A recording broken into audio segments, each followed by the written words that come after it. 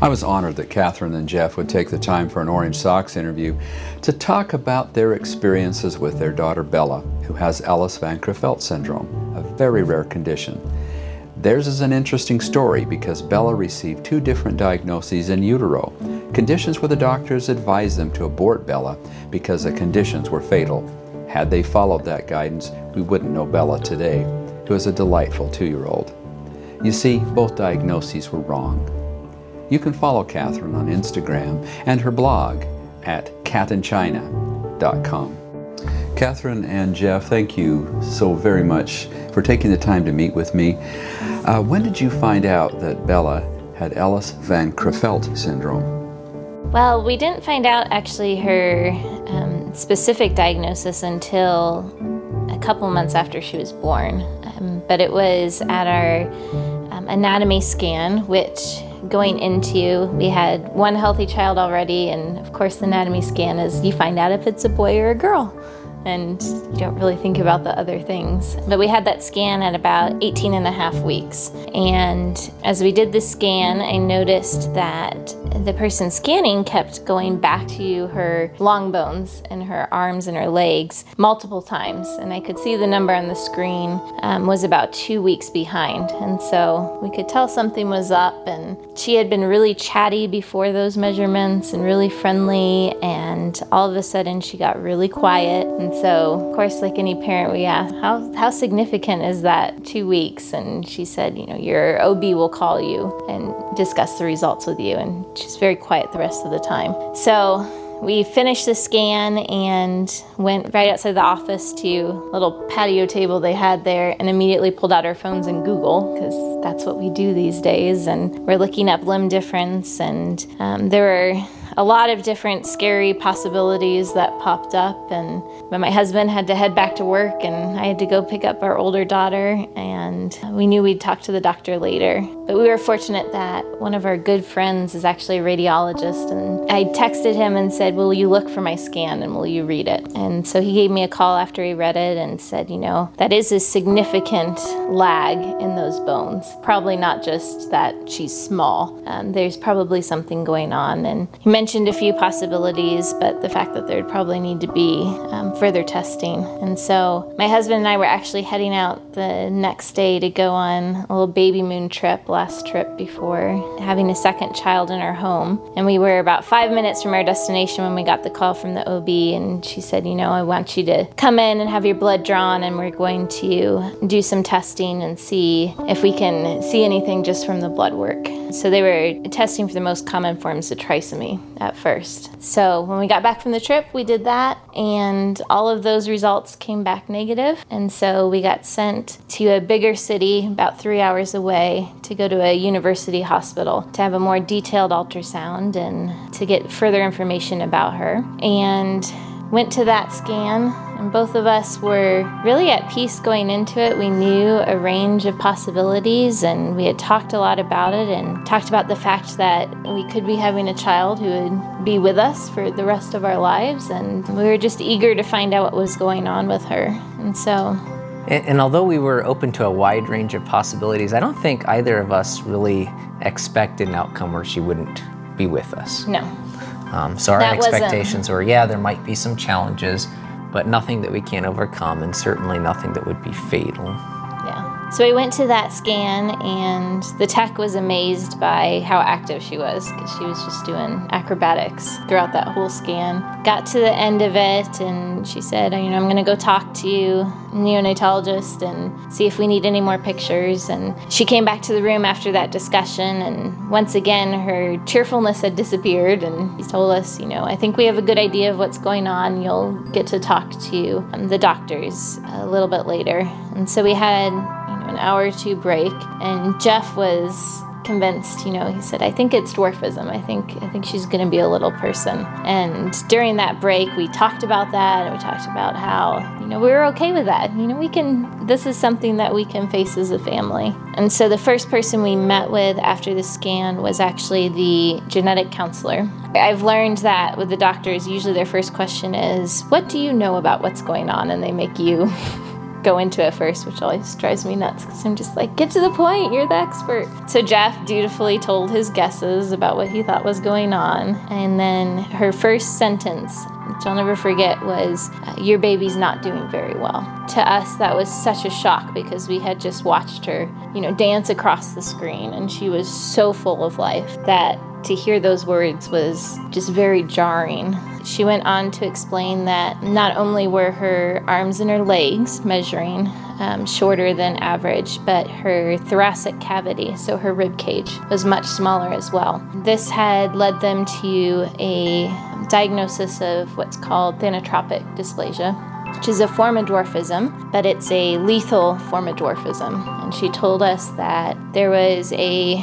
99.9% chance that her rib cage would not grow much, if at all, beyond this point. And because of that, that when she was born, there wouldn't be sufficient lung tissue and she wouldn't be able to breathe. And so we would not have much time with our daughter. And then kind of as an afterthought, she mentioned, I don't want you to see this in your charts later and wonder why we didn't tell you, but she also has a heart defect, but that's not going to be what ends up being lethal for her. At that point, I think we were both a little stunned, and we asked, well, what does this mean going forward? What is this going to look like? And she responded to us, well, since this is terminal, most parents will choose to terminate the pregnancy. And we told her right then, we said, well, that's not going to be our choice. We're not going to terminate. And it really never was even an option we considered. But at that point she said, okay, and she got some family history, and then we got to meet with the doctors and go through all the details again, where they talked about the fact of her basically suffocating after she was born because of not having enough lung tissue. I asked one of the doctors, I said, well, with the kids that you've seen born with this diagnosis, how much time did they have? I was trying to picture that day when she would be born, and are we going to have minutes with her? Are we going to have hours? And she told me, well, I can't personally tell you that because I've never seen a live birth with this diagnosis. And so that led me to the question, well, do they usually pass away before they're born? And she said, no, it's just that every single parent that we've given this diagnosis to has chosen to terminate, which was heartbreaking and a little shocking to hear that. But one of the head doctors came in soon after that, and he talked to us as well. It became very clear very quickly that he didn't agree with our decision to continue. I don't think that was out of any ill will or anything like that, but he saw this baby and he knew there was nothing he could do to save this baby. And he saw us and he was trying to give us what he thought was the least painful path going forward. And he thought the least painful path going forward would just be to stop it at this point. And he even mentioned to me, he said, think of your other daughter at home, who was about 2 at that time, and think of how emotional you are and how emotional you're going to be the next couple months and how hard that's going to be on your daughter, and you need to think about her too in making this decision. And he told me, he looked at me and he said, I know today you think you're not going to change your mind, but you're going to change your mind. We'll see you back here and you're going to change your mind. And just so you know, you don't have a deadline. Because this is a lethal diagnosis, we can terminate at any point. So you don't have to, by a certain week in your pregnancy, make the decision. He's like, but whenever you do make that decision, we'll be here and we'll be able to do it. And so it was a very hopeless situation that was presented to us. But we went home and both of us agreed, there's no chance that we want to terminate this. We know that we might not get much time with her, but we want to give her every chance she has. We didn't choose the day that she was conceived, and we refused to choose the day that she would die. And so we decided to continue, and that meant that we had to head back to the university hospital every month for checkups and an ultrasound. And so it was 4 weeks later we went back, and they took the measurement of the thoracic cavity, and the thoracic cavity had grown 4 weeks worth of time in that month, which what they had told us was it's not going to grow at all. And if it grows, it's going to be very insignificant. So we're meeting with the doctors after that. And I remember my husband looked at the doctor and he said, does this mean there's hope? And she said, well, I'll give you a sliver of hope. And so we knew good things were happening, and we went back another month later, and sure enough, her rib cage had grown once again 4 weeks in a month's time. I mean, this rib cage that was lagging with her arms and legs all of a sudden flipped around and shot off. And that was the one thing that we were asking people to pray for with her. Because, she had short arms and legs. That wasn't going to determine the course of her life, but it was the rib cage that we needed to grow. And the name we chose for her was Arabella, which means, there's two meanings for the name, and it means striving in prayer, and it means beautiful altar. And so we felt like we were giving this daughter up to God and saying, do with her as you will, and asking people to strive with us in prayer. And we were watching this rib cage grow unexplainably. So that second time that it grew that much, they told us, I don't think our initial diagnosis is correct. We don't think it's TD anymore. But that means we're searching for a new diagnosis. And they had a conference with the doctors and everything, and they weren't really sure what they were looking at because it wasn't fitting into any of the more common forms of dwarfism. Because there's lots of different varieties of dwarfism, and she wasn't really checking the boxes for the ones they were looking at yet. So we kept going back, it kept growing, and then we headed back about a month before she was born. We were having an echo on her heart and the growth scan, and it was at that appointment, we sat down in the conference room. The doctor said, well, I think we've figured it out.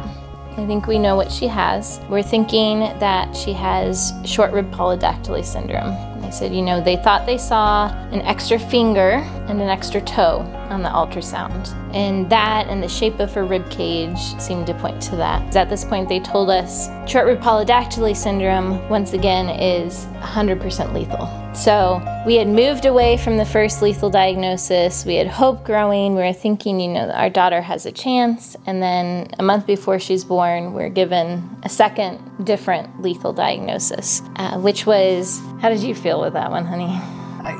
Well, the very fact that they had misdiagnosed the first go-around gave us some confidence that they may have misdiagnosed the second. So while it was hard, we had no scientific basis for any hope at that point, and yet we had hope. And so we went into delivery day with some hope, recognizing that she would probably have challenges, that even if she did survive, which is something they told us she probably wouldn't, even if she did, she'd probably have to go to the NICU, and almost definitely would have to go to the NICU, and probably stay at the NICU for quite some time. Yeah, going into delivery day, they told us, there's 3 ways that this is going to possibly look on delivery day. And the first is she's born, we take her away to assess her. It's clear that she is really struggling to breathe and intervention isn't going to help her, in which case we bring her right back to you and you get to spend as much time with her as possible. And that was what they presented as the most likely of outcomes. And the second outcome was we take her away and have her assessed, and we're not sure if assistance will help her. So we'll take her to the NICU, we'll try and give her some breathing assistance and try and assess whether or not that's going to be successful in helping her. And if at any point it looks like this really isn't going to work, once again, we bring her to you and you get to spend time with her. And then the third and least likely outcome was she's born, she needs some assistance, but it looks like she can make a fight for her life. And so she stays in the NICU. And that's going into delivery day, that's the possible picture that they gave us. And so we went into delivery day, and my husband had researched burial plots here in Wenatchee, and I had researched and found a foundation that sends burial gowns made out of old wedding dresses. And so we had hope, but we were also prepared for the possibility that we would not bring our daughter home. So went into delivery day.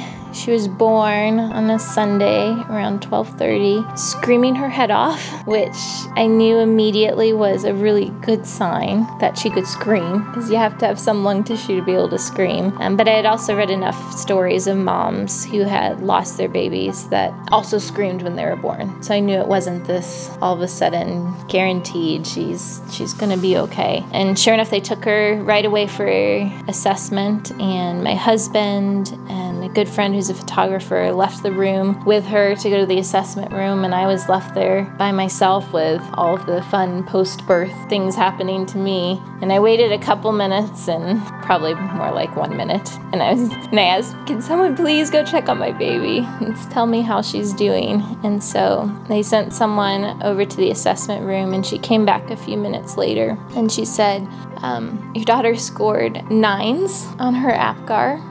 She's doing great, and they're going to bring her back to you in a couple minutes. And they weren't bringing her back to die.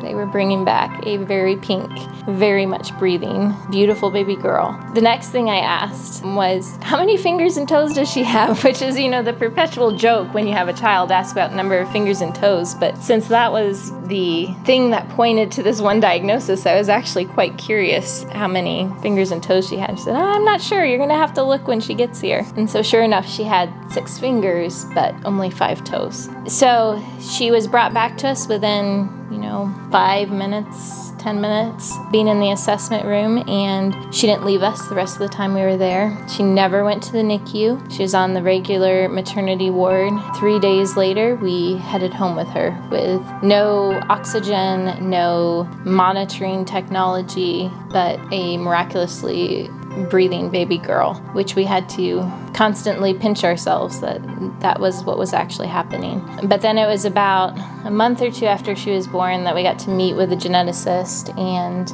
they said that they were now quite confident in their diagnosis of Ellis Van Creveld, which turns out is a subset of short-rib polydactyly syndrome. Are there 4? So there's 5 different kinds, only two are compatible with life. Ellis Van Creveld, you have the highest probability of living, and so I think it's somewhere between 30 to 50% fatal, but for Ellis Van Creveld, but it's much better odds than the other alternatives. And I think it's such a wide range of lethality because there's so few cases in the world that they don't have a precise number. As I understand, there's only a few hundred maybe cases of Ellis Van Creveld, so it's worldwide. It's quite rare. So Catherine has to carry the gene, and I have to carry the gene. And it's very unlikely for either of us to carry the gene, and for it to manifest itself, we both have to contribute. Any family history or any? No. It's never shown itself in our family, which shows you the rarity of actually matching up the two. But it's autorecessive, so if you do both carry it, you have a 1 in 4 chance. So that leads us into, Catherine is pregnant again with our 3rd child, and we have found out that she likewise has Ellis Van Creveld. And they're sure about this diagnosis? They're sure about this diagnosis, yes. It being autorecessive, and she has the 6 fingers, she has the heart defect that is very similar to her sister's. And really, when we went into our anatomy scan with Shiloh, our 3rd daughter, as soon as we saw the long bone measurement in the arm pop up on the screen, we knew, we had another baby with Ellis Van Creveld. Okay, we're gonna do this again. This is yet another journey, although in this case, we kind of already knew what that journey looked like. But we knew when we chose to get pregnant again that there was that possibility, and we were okay with that. I mean, when we talked to doctors after Bella was born, they wanted to make it really clear to us that, this is autorecessive, you have a good chance of having another child with this. There's things you can do where, you can do artificial insemination, and then we can test the egg and we can see if the baby has Ellis Van Creveld and not implant those who have it. And neither of us wanted to go that route. If you look at Bella, yeah, you wouldn't trade Bella for anything. She's great. Yeah, she screams at night, which is kind of annoying. She's quiet She now. does the annoying things that almost 2-year-olds do, but she is wonderful. We wouldn't trade her for anything. She's a joy and a delight, and just fun to watch her and her older sister interact. And so to try to avoid what she has just isn't something that we would do, even knowing the risks. And so with this baby, we don't know. We don't know what delivery day is going to look like. We don't know what the months following are going to look like. We're going to have heart surgery with Bella here shortly after Shiloh comes. Gives birth here in the fall. So there's a number of different variables. But, the reality is that, if he had told us when we're going into Bella, before we even had that first ultrasound, that these are the challenges you were going to have and this is her diagnosis, we probably would have been very frightened about what that might look like for our family. Not that we wouldn't choose that, but we, it obviously it presents hurdles. We've had so much fun, and we don't look at them as hurdles necessarily. We look at them as just life. It's a journey, and those are just the things you have to deal with. And I think once you face you're told that this child isn't going to live, then everything else pales in comparison. So whereas before we were pregnant with Arabella, to find out our child had a significant heart defect that requires open heart surgery, maybe months after birth or within a couple years after birth, that would have probably been something that terrified me. Whereas with Shiloh, when they told us she had a heart defect, the only thing I really cared about was, is it one that can be repaired? I think and it wasn't even that scary to face it because the child has life, and that's really all that matters. And the other things you figure out as you go. You don't need to figure them out all on day one. You just figure them out over time. So Bella had essentially 2 fatal diagnoses before she was born. Mm-hmm. And you were strongly encouraged to end the pregnancy because for various reasons that the doctor gave you. And have you ever thought about what if you would have made a different decision? I have thought about if we had made a different decision and then chose to because TD, the first diagnosis they gave us, is not autorecessive. It's a random genetic mutation. And so we likely would have tried to get pregnant again. And then if we got pregnant again and the same sorts of things showed up, we'd probably start to question, well, is this really a random genetic or is there something else going on? And if we had then continued with that pregnancy and that child had lived, I can't even imagine what we would have felt like knowing, well, if we'd given that child a chance, she could have made it. And we're blessed at a time where we have ultrasounds and access to information, but ultimately we don't know. They're just guesses. You don't want those guesses to get in the way of life. Sure. Tell me about the impact that Bella's had on your immediate family and friends. I mean, she's obviously very delightful, as I've met her, as is your other daughter, but I'm sure that your family grieved with you during the dark diagnoses, if you will, and then when she was born so robust, we're cheering. But so tell me a little bit about that. What impact has she had on your Well, she's had a huge impact on actually a huge number of people. After we received that initial diagnosis, I started blogging about her. I had a blog from when I lived in China, and so I picked that back up and started telling her story, mainly because it was so hard to tell it again and again to every person. And so I wanted one place that people could go and read updates about her, so I wouldn't have to go through the emotions of saying things over and over again. But that blog ended up getting shared far and wide, and so Bella's story went far and wide of people just being amazed at watching what happened. That really defied expectations. And I think the day she was born, there was something like 100,000 hits on the blog that day. And so we could feel, this great multitude of people who were making her name true, of striving in prayer and praying for her, and then rejoicing at the fact that she lived. And in fact, our local newspaper here even did a story on her. It was front page story on this baby who defied the odds, which we just saw as an awesome opportunity to do what Orange Socks is doing, which is simply spread awareness that things can end differently than what's expected, and we don't know with certainty, so give life a chance. But our family is, of course, super encouraged by it. And then she is there's something special about Bella where wherever we go, people are drawn to her. And it's something you don't see that often, but we are constantly getting stopped because she has this way that she locks eye contact with people and waves at them and engages with them. And you watch her just spread joy. It was funny, there's one day I was at the grocery store and one of the people who worked in the floral department pulled me aside and she said, I watch you guys come in every single week and I watch how the faces of people around you change every single week when they see you.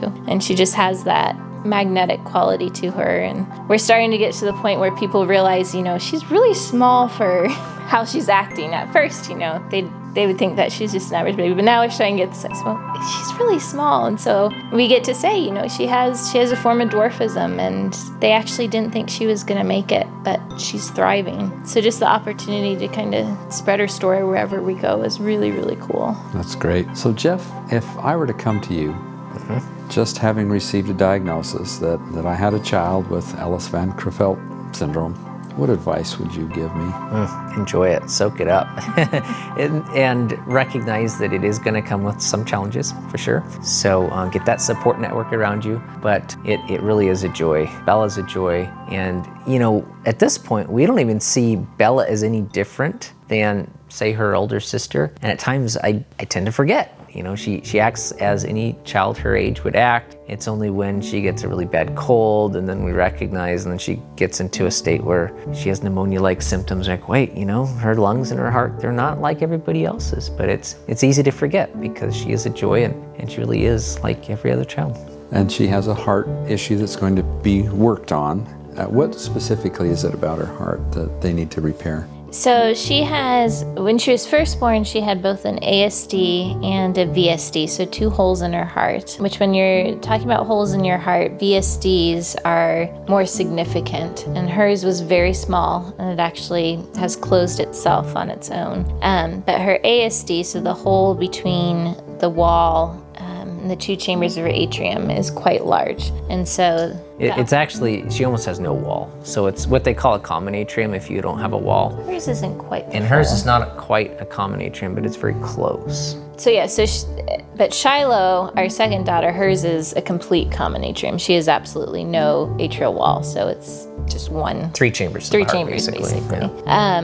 And in addition to that, their valves that are going from the atriums to the ventricles are different than the normal heart anatomy. So it's almost like they have a singular valve, but how the cardiologist has explained it to us is there's some banding of tissue in the middle of it that allows those valves to kind of operate separately, which is probably why Bella has been able to do so well, up to the age of 2. But the valves as well will get repaired. And they think they can do pretty good with that. Yeah, so they it's think awesome. that she'll need open heart surgery, and it's a significant open heart surgery, but it's one that they think has a very high likelihood of success, and she probably won't need another surgery after that. That's great. So she's slated to have heart surgery this October, dependent somewhat on how Shiloh is doing. If Shiloh's really struggling, then we'll probably postpone it. But they'd like to get her in before another cold and flu season, just because those tend to hit her hard. Well, Catherine, you get the final word. Okay. What final word would you want to give?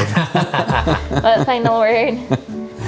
Give your baby a chance. We wouldn't trade what we have been through for 10 healthy babies. We think we are some of the most blessed people to have been on the road that we have been on. And it can be really scary and it can be really stressful. I know that right now as I'm about 3 weeks away from giving birth and really not knowing what the outcome is going to be there. But surround yourself with good community and sit back and watch what the Lord might do. And it can be pretty incredible to see. It'll give you a perspective on life that you wouldn't want to trade for anything else. Wonderful.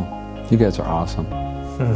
Thank you for taking the time to meet with me and to tell your story. It's very inspirational. Thank you. Thank you.